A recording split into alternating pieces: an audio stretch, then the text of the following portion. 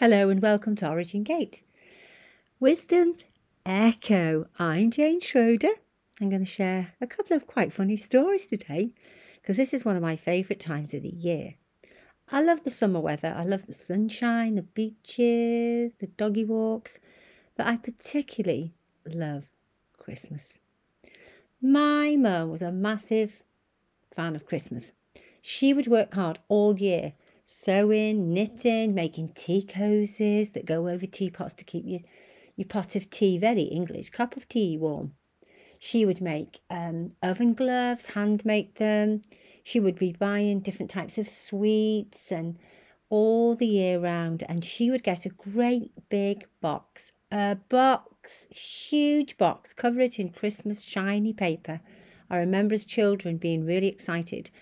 And then Christmas night, when we'd all been out all day, or even the day after Christmas, we would all go and have afternoon tea, which meant jelly and ice cream and fruit and cakes. And we used to make a great big joke because she always overcooked this thing she called a bun loaf, which is fruit bread with sultanas and raisins in. It's beautiful.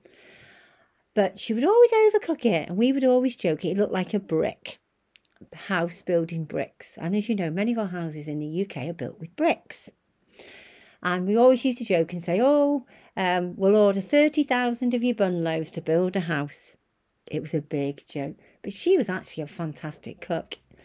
And I learned a lot of skills from my mum. They call it foraging this day, but we call it just country life. So during the summer, I went out and I found a load of, they're called damsons trees. And we shook the tree and we collected lots of damsons. And I put them in big glass jars. It's called bottling fruit. It's not canning them, it's bottling them.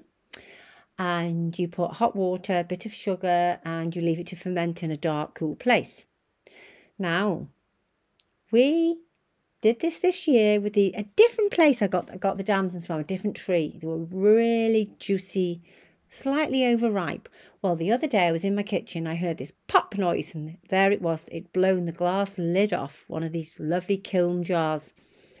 So I decided to taste them. They had fermented, and it was very winey. They were gorgeous. So I was short of jam, and I'm not a big one for lots of sugary things. And because they fermented, it's a lot of natural sugar. I popped them all in my great big copper skillet, which I inherited off my mum, and I bubbled it up with a tiny bit of sugar and made some damson jam.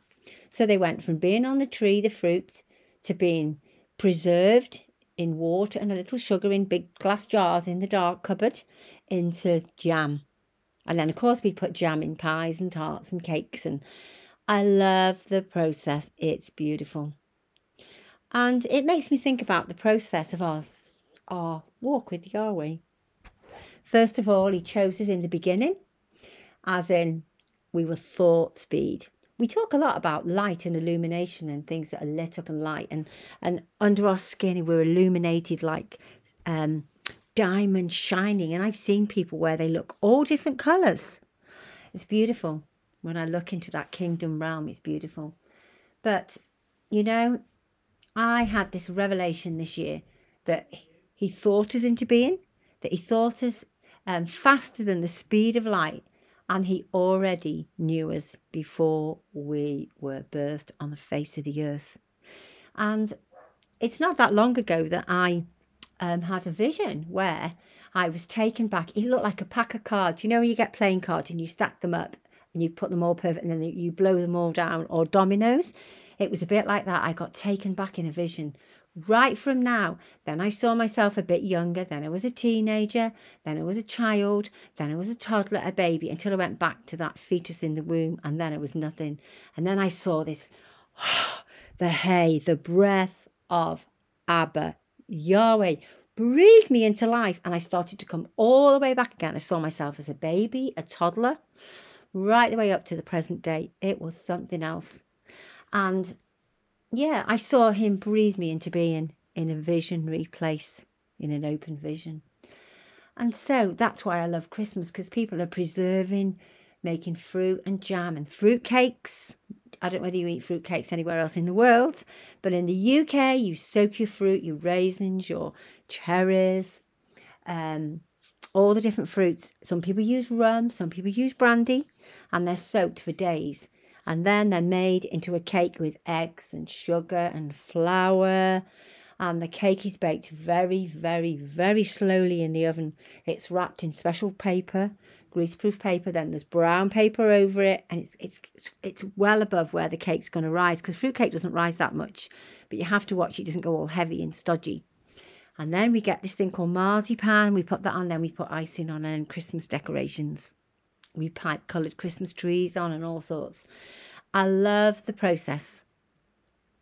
So the process of the maturing of the jam, the bottled fruit, the maturing of the fruit cake, all these different things. And I love it. It's all about the beginning to the middle to the end. And I just think about my walk with the Lord. And that incredible process of maturing mature sons. And it takes longer for some of us than others, but we get there in the end. And I've been looking, as you know, we've got the Celtic Way, www.thecelticway.org. Take a look at us. Ray Hughes, Denise Hughes, Jane Schroeder, Stephen McKee, Grant and Samantha Mahoney. Launching our school on the 9th of January, and I have done a lot of studying, a lot of walking the land, doing some filming, taking some fantastic photographs this year. I have really birthed this in my heart, and at this time I've just been looking at Aidan St. Aidan, and I've talked a little bit about him before. He resided on an island called Lindisfarne in Northumbria in England. It's just a few... So it's about, let's say, about a couple of hours over the border from Scotland. It's beautiful. It's an island, Holy Island it's called, and it's tidal.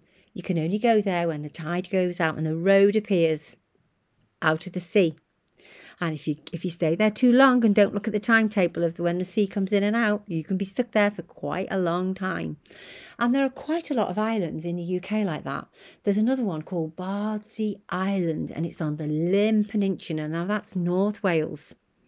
And there's a very famous, which I'm going to teach you about, saint in Holywell. That's a clue. I'll just give you a name. It's St. Winifred. Her story is incredible. And I've been there and done some filming and spent time there. It's a fantastic place of healing and signs and wonders. So Aidan loved this rugged life on the island. He loved the solitude. He loved that prayer. We've talked about the prayer of silence before. The place of union, common union with him. And he wrote some fantastic prayers, and I'm going to read one to you today. And it says, within each piece of creation, remembering he loved the land and he was married to the land like a lot of the Celtic saints were. Within each piece of creation, within each person, the hidden God waits to surprise us with his glory. Christmas Day, lots of presents, lots of surprises. Within a moment of time, within each day and hour, the hidden God approaches us, calling our name to make us his own. And I love a lot of the Celtic writings of the Celtic saints, because they say things like, he's been calling you for many years. He calls us across the waves and the waves and the mountains. Come away with me, it says in Song of Solomon, over the hills.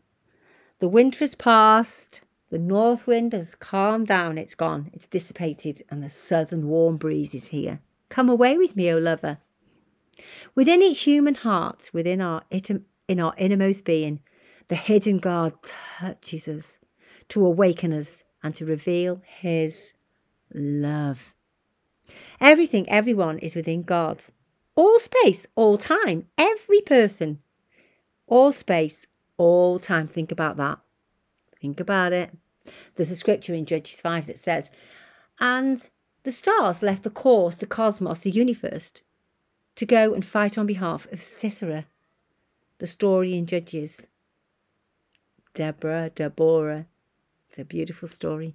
Jeriel with the tent peg and that's another story. So, to awaken and to reveal his love. Everything, everyone is within God. All space, all time, every person hidden. God asks us to open our eyes, our ears, our minds, our hearts to his presence. Within each of our hearts, within the deepest places, the hidden God resides, awakening our love. Within the secret dance, the sacred dance, the perichroesis, the three-in-one, the true in Trinity, within each beautiful realm, the hidden God lurks upon us, our tender, beautiful, soft, compassionate hearts. Brokenness and suffering pass away. One of my poems in my Celtic book called Overwhelmed, it says, a cup of joy, a cup of suffering, a cup of joy. Within our innermost beings, the hidden God dwells, enraptured grace in righteousness and rightful place. Eternity in our hearts ignites embers, orange, yellow, love flames of love. Some of the poetry and the art and the artisans and the beautiful language that the Celtic saints brought to England, Ireland, Scotland, Wales. And those little coracle boats in the middle of nowhere, and the wind of the Spirit would blow them, the wild goose of Holy Spirit. It's beautiful. Thank you, Yahweh. Thank you, Jesus. We thank you today for your love, for that entwining love tapestry. We thank you for your time and space. We thank you that you are our all in all, your message of love and righteousness. And do you know what defined the Celtic saints? There was Bede, Aidan. They said they were marked for God. He set a seal upon their hearts. He wrote his name upon their hearts. He gave them a new name, it says in Revelation. They loved the solitude. They loved their time with God. It reminds me of Jesus, Yeshua. It says that he would spend time in the wilderness and then he would come out and perform healing, signs, wonders. He would love people. Draw the little children unto me, he said, because the children's bread is their daily bread. The kingdom of God is theirs. So it's interesting, the pattern of walking the land, growing, planting, working on the land, withdrawing for a time of union, peace, solitude, and then they would minister into communities and love on people and help communities. And you'd see lots, that's one of the key here, healing, signs and wonders. It says of a quote of Aidan. The fact was, Aidan did not take God to people, but expected to meet God, where do you think? In the people. He would encounter God within them. He would know them within. An expression of a poem that he wrote on Linda's Farm that I read to you before. Within each piece of creation, within each person, he valued them as fine gold, as fine silver, as a gem, gemstones. The hidden God waits to surprise us with his glory. It's beautiful. Out of the closeness, out of the union, out of the place of silence. It said they walked in compassion, love, authority, governmental authority. Wherever they went, wherever their feet trod, they would walk in the love, compassion, and the heart of Yeshua. So bless you today. Shalom, shalom.